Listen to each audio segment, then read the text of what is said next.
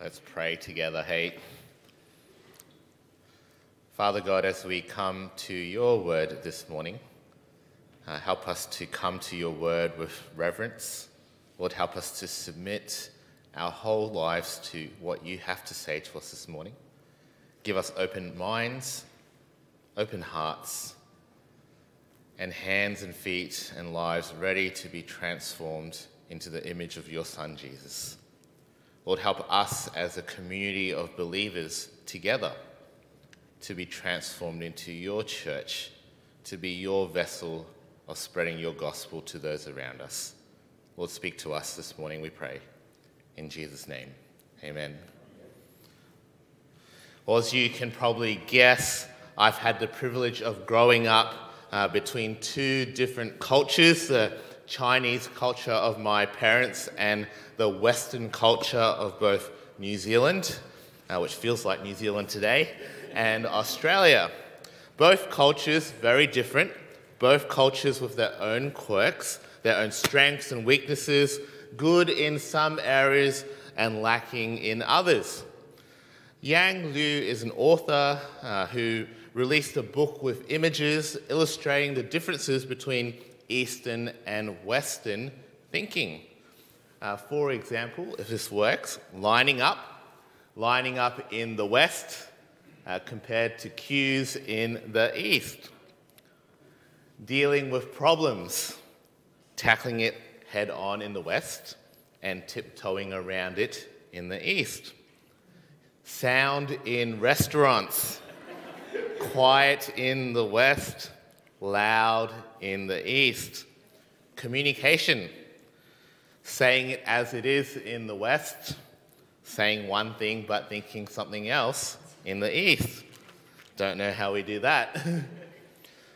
But when the images touch the idea of community, I think that it's clear that there's something about community in Eastern cultures that we long for in the West, that we long for even in the church, that we might even say that Eastern culture understands better than Western culture, or is more closer to what we would say a biblical culture when we think about community in the church. Here's a look. Self is big in the West, the individual, small in the East. Lifestyle, I do my own thing in the West. We do things together in the East. Society, fragmented in the West. Communal, together in the East. A party, separated groups in the West, or together as one group in the East. Networking and relationships, few and segmented connections in the West. Everyone is connected somehow to everyone in the East. Well, as we think about a disciple of Jesus being in community today, what we see in the Bible about community of believers probably lines up more closely with an Eastern idea of community. But we in the West, our church experience today over the last 200 years since the self-enlightenment has increasingly become more of an individual experience. Copying our Western society, we in the church have become more about me, more about self, whether it be songs full of I's and me's, church services where you can walk in and walk out without talking to anyone, and the growth of online church where you don't have to see or connect with anyone at all. So that's why we're highlighting this topic in our series. A disciple of Jesus is in community. Believers, followers of Jesus, live for Jesus not as separated silos, but together, connected, united with other followers of Jesus in community. You see, that's how the Bible portrays the Christian life. We're saved into a people, a community of believers. Exodus 19. We're called to love one another. John 13. To grow together into the image of Christ, Ephesians chapter 4, and to strive to gather together, to not neglect meeting together, Hebrews 10. Even if you flick to Revelation and that final picture, it shows Christians praising Jesus together in community. The Greek word for church is ekklesia. It's not a word for a building or a service or an organization. It means gathering, literally meeting together, people coming together. It's about believers in community. And as we look at this topic in Acts 2, we find here in the passage Tim read out, 42 to 47, Luke, he steps away from the narrative for a bit and he gives this snapshot, this camera shot of life in the early church. And Luke shows this by using an imperfect tense all through these 6 verses. These things here are things that they didn't do just once, but they continued, they kept on doing these things over and over again. I think there's 2 ways we can look at this passage. First, the most common way, we can look at all the different activities, the things that the believers did in community. And the second way is what we're going to do this morning. We're going to look at the qualities of the community, the heart values of the community, how the believers act in community. And today we're going to see 5 qualities of disciples in community. And I've based some of these headings from an article of Desiring God. The first we find in verse 42. And they devoted themselves to the apostles' teaching and the fellowship, to the breaking of bread and the prayers. The first quality we see here is relentless devotion, not casual indifference, relentless devotion. Well, what do you think when you hear the word devotion? Well, I'm a member at my local gym, Anytime Fitness. Don't go there because you won't see me. I wouldn't call myself devoted. I go once a week. Some weeks I skip. This week I skipped. Even to the point where they call me up and to ask me where I've been. But if we think about a devoted gym member, he or she goes 4 or 5 times a week, makes time in their timetable to get there, whether it's early morning or late nights. They're focused on going to the gym. We talk about a devoted husband or wife. It's not like all other husbands and wives don't care about their marriages, but we call someone devoted because they're singly focused, they're all in, they take initiative. It's so evident that they care so very deeply. And here we see marking the community of believers relentless devotions. They devoted themselves. They were all in, singly focused. They were taking initiative, caring deeply. The word devotion here also means enduring, persevering, persistent, and ongoing. So these early Christians together in community, what were they devoted to? Well, it was to the word and to the fellowship. The word being the apostles' teaching, sitting under scriptures together as they pointed to the good news of life in Jesus, and the prayers, a response to God and his word, gathering together to pray to God.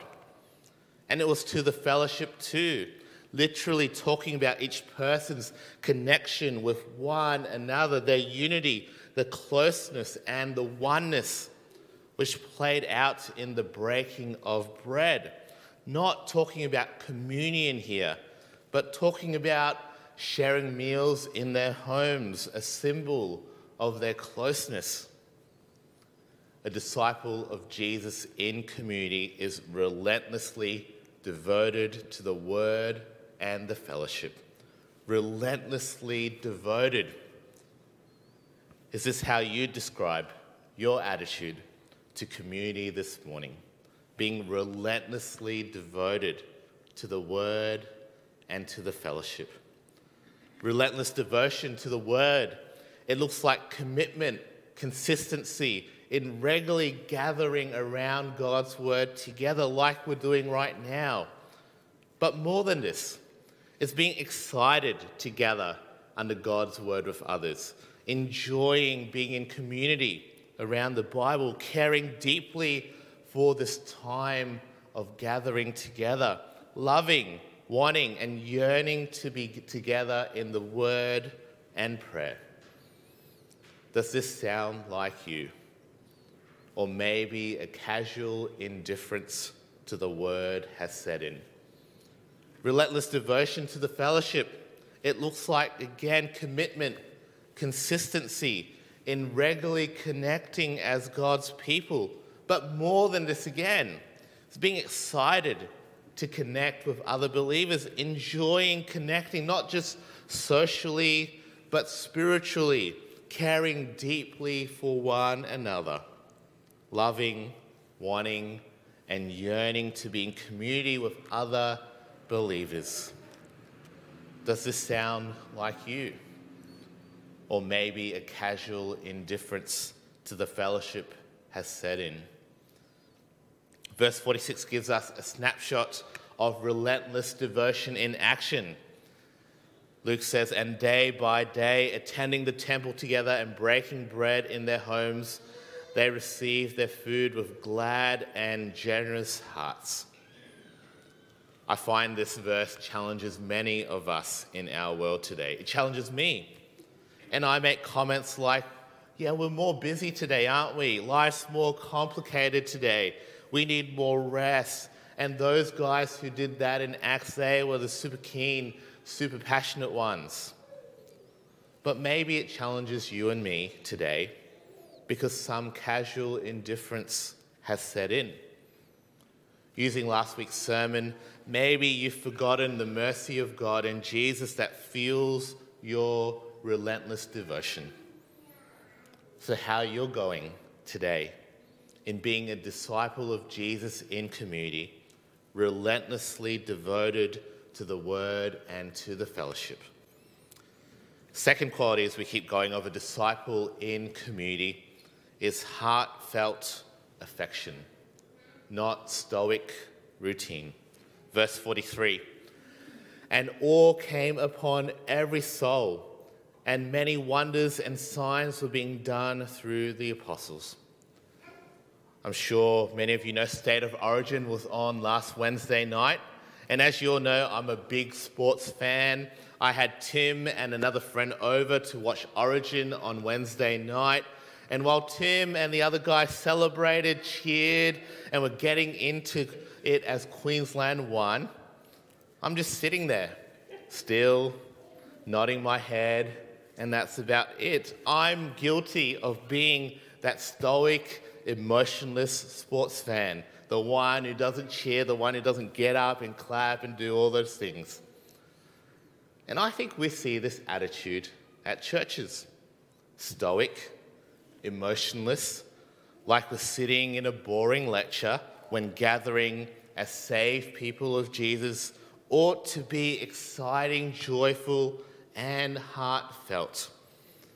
I was at a wedding yesterday and we were singing a hymn, and Angela told me after we sang this hymn that there was this lady over on the side who kept looking at me and death staring me while I was singing because maybe I was too into it. Well, Luke in Acts describes the mood as this: awe. Awe. Awe is the feeling of reverential respect mixed with fear and wonder. It's an emotional response when you comprehend something with your mind and it touches your heart. Building off last week again, when the mind is renewed by the mercy of God seen in Jesus, the reality of life in Jesus captures our hearts and it results in awe. Paul says when believers gather in community around the Lord Jesus Christ, it's marked by awe. Awe coming upon every soul. Hearts awakened, in all the believers, overflowing to those outside looking in. So how's your heartfelt affection this morning when you gather as a Christian community? Do you respond in awe and wonder and marvel to who God is, what God has done for you in Jesus, what God is doing now in your life and the life of others? Is your heart moved, captured by the good news, the great news of life in Jesus as you gather in community with other believers?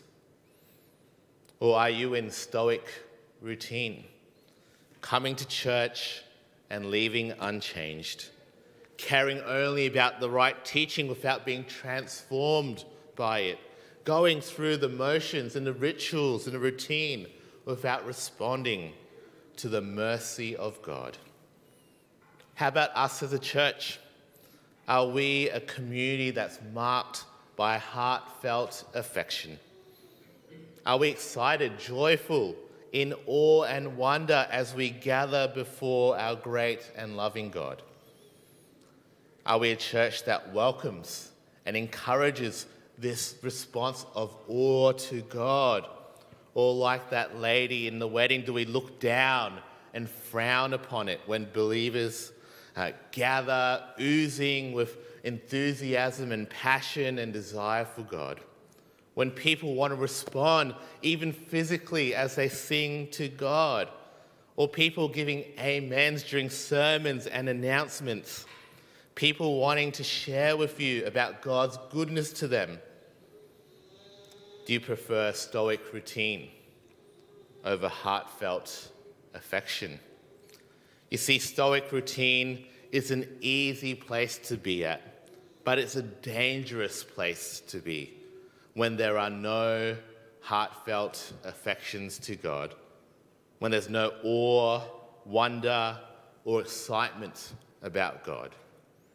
Jonathan Edwards, whose most famous writing in the 1700s is called Religious Affections, he says, "He who has no religious affection is in a state of spiritual death and is wholly destitute of the powerful, quickening, saving influences of the Spirit of God upon his heart." Paul Tripp has a book that's in our church library. It's called Awe, which focuses on this topic of heartfelt affections to God. So let me ask, how are your heartfelt affections to God this morning? And how are we, Hertford Street, as a church community, how are we going in our heartfelt affections to God? Is this a mark of our gatherings here, or have we fallen into stoic routine? Well, as we keep going, as we look around in churches today, there seems to be this dichotomy of two different types of churches where you need to pick between a strong teaching church or a strong, caring, and loving church.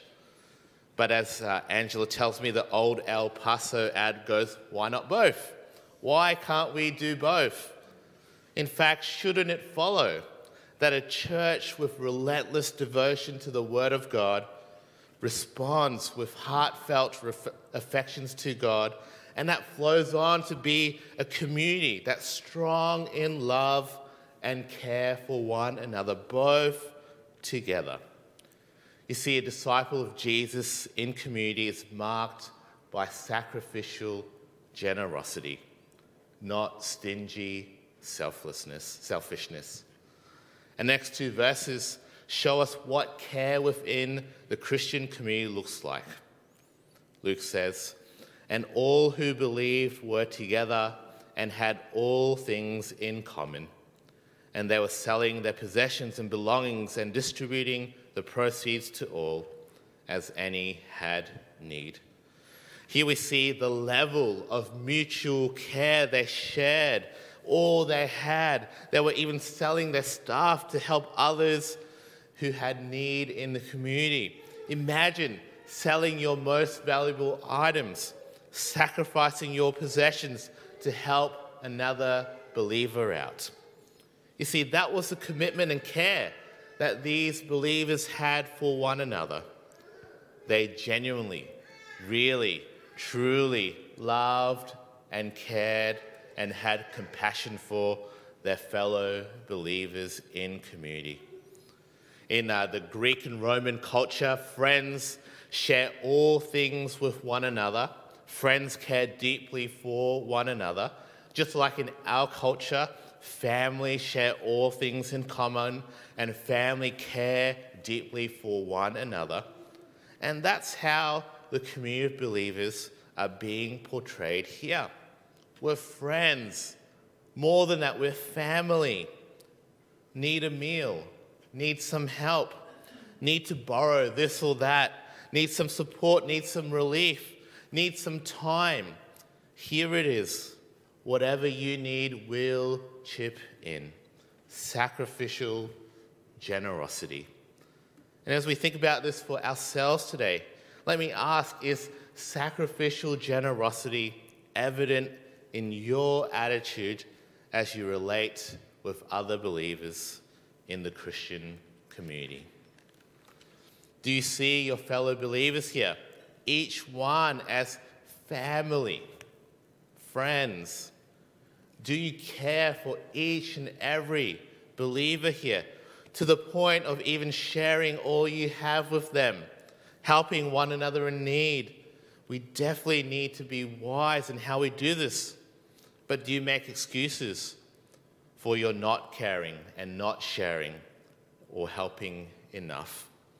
Because if we aren't sacrificial and generous to all, then maybe we are displaying stingy selfishness, not being interested in the needs of our spiritual family, ignoring them, not responding to them in light of the sacrifice, the generosity that God has shown us in Jesus on the cross.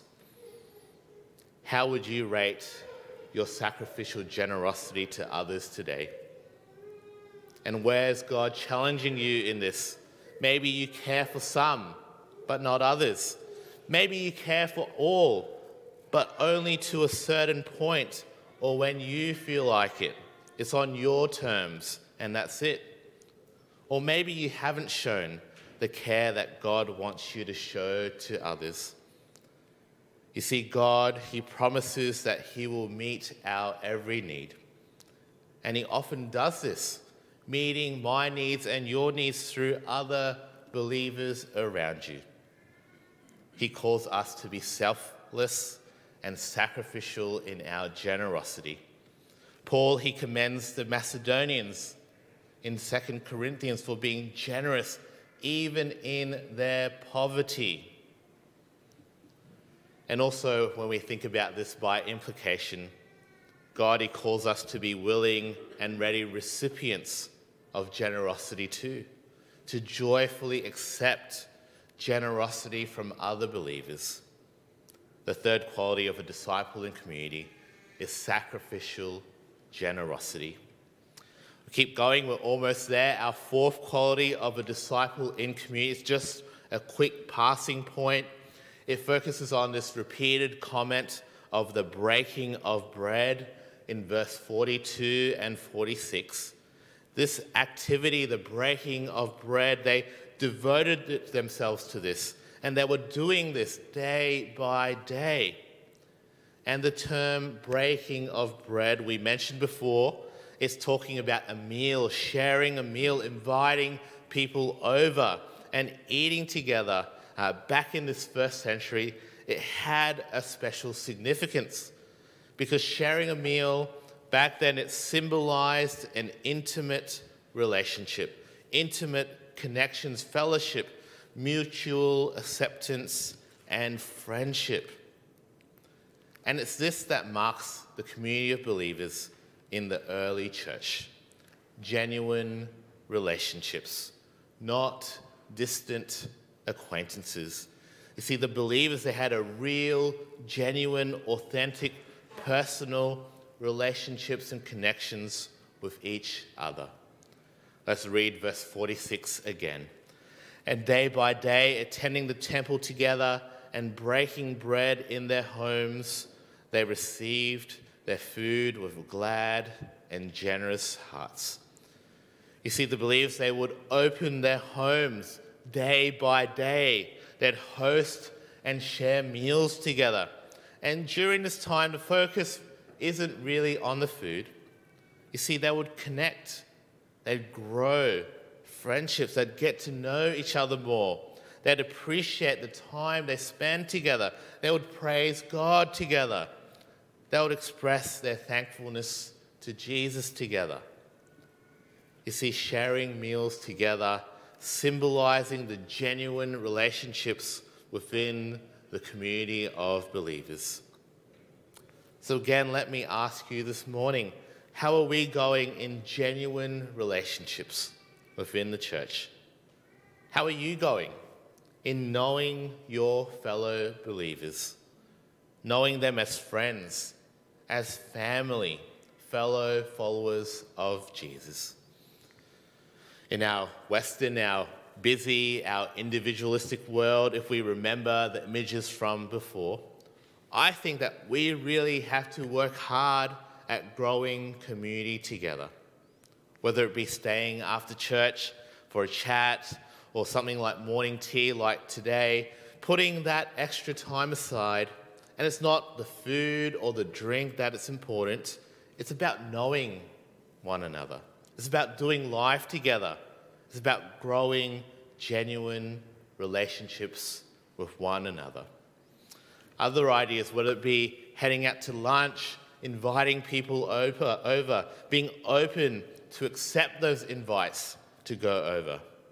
And all of these things just a means to grow genuine relationships, to get to know each other, to grow deeper as a community of believers. And if we aren't doing this, if this isn't evident in our community, it's likely that instead of genuine relationships, we all could be just distant acquaintances. We know each other, but not deeply, not closely, or not at all. So let me ask to think of everyone in our church community. Who do you know well personally? Who do you know, but maybe you don't know well enough? And who don't you really know much about at all? And let me challenge you this morning, this week, and the month ahead to focus on those that you either don't know well or don't know really much about at all. Make it a priority to grow those personal relationships, to make a beeline to them, to get to know them, not just saying hi and moving on, but really grow those connections so that we can love God's people, our fellow believers, our family, people who, like you, are children of God whom Christ died for also. And by doing this, celebrating our unity in the Lord Jesus Christ. Disciples of Jesus in community are marked by genuine relationships, not by distant acquaintances. Now we come to our final quality. Have a look at verse 47. They were praising God and having favor with all the people. And the Lord added to their number day by day those who were being saved. You see, a Christian community devoted to the gospel, responding in awe, deeply loving and caring for one another. This sort of community can't be contained. It's compelling. It's contagious. This praise of God, this joy, it must overflow. It will overflow into the world around them. This joy in the Lord Jesus Christ overflows to a point where Jesus finds favor with unbelieving onlookers, those outside. They take notice, they see something different. something attractive, lives changed by the giver of life, the Lord Jesus Christ, resulting again in joy and goodness and love. And it's so compelling and contagious that Luke records here. People responding to the good news of life in Jesus. People accepting salvation in Jesus. People being added to the community of believers, joining this community founded and centering on the Lord Jesus Christ. So as we think about this today, it's not saying that we shouldn't actively share the gospel. It's not saying that we don't need to actively reach out to our community. It's not saying that theology and ministry is not important. But it does say that as we live for Jesus together, as we do this in community with other believers, one of the consequences of this is that our joy in the gospel is so infectious that it overflows from the church. It overflows into the world around us. It becomes contagious and compelling to the onlooker. And just like in Acts, people will notice, people will inquire, people respond to the good news of life in Jesus. People will be saved, and people will be added to the number. And I think this is a great encouragement for us as we seek to live for God, to live for Jesus, and to do this together, united as a community of believers. God will use us together as witnesses. God would use this to convict hearts outside for Jesus as they see this, and God will grow his church. But I think this is also a challenge to reflect on our connection to our neighborhood and how our joy may or may not be overflowing to those around us. So is our joy in God overflowing to those looking on around us? Are we being seen favorably in the eyes of our neighbors? Is our teaching, our love, our care compelling and contagious to outsiders? Do all visitors feel a genuine connection as they enter? And to consider why. Why might our witness be lacking to outsiders? Do we tend towards being insular and separate to the world around us? Mark Dever comments in his book, The Compelling Community. He says, our greatest confirmation of the gospel is the community of the local church. Therefore, our best strategy for reaching the world is to fan that community into a raging inferno of supernatural witness that will be far more attractive than any adjustment to our music, small groups, or sermons could ever be. This is the drive behind our dinner at HSBC nights. Visitors engaging with us and seeing something different, our compelling Christian community as we gather around the Lord Jesus Christ. You see, disciples of Jesus in community are marked by overflowing joy, a contagious and compelling witness of our Lord and Saviour Jesus Christ, a witness to the world around us who desperately needs Jesus.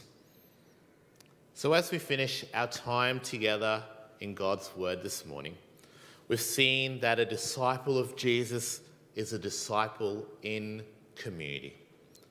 A community that's marked by relentless devotion, not casual indifference. Heartfelt affection, not stoic routine. Sacrificial generosity, not stingy selfishness. Genuine and real relationships, not distant acquaintances. And overflowing joy, not insular separation. All of these things, all of these qualities fueled by the mercy of God shown to us in Jesus. So as we walk together as we live together, as we meet and unite together as a community of believers at Hertford Street Baptist Church? Which quality is God impressing on you this morning? To grow in, to align with God more, to even surrender to God and ask for forgiveness, and to ask for His Spirit to work change. God has saved us into a community of believers. Let's pray that God would continue to shape us as a community of saved sinners made alive in Jesus. Let's pray to this end. Father God, help each of us individually and all of us together to grow as disciples of Jesus in community. Please grow in us a relentless devotion to your word and to your people. Instill in us, Lord, a heartfelt affection as we meet together, remembering your great mercy to us in Jesus. Help our church fellowship to be marked by sacrificial generosity, genuine and real relationships, and overflowing joy as we walk with Jesus together. Lord God, please, by your Holy Spirit, convict each of us with where and how we ought to grow as we worship you together here at Hertford Street Baptist Church. We pray these things for the sake of the gospel in Jesus' name. Amen.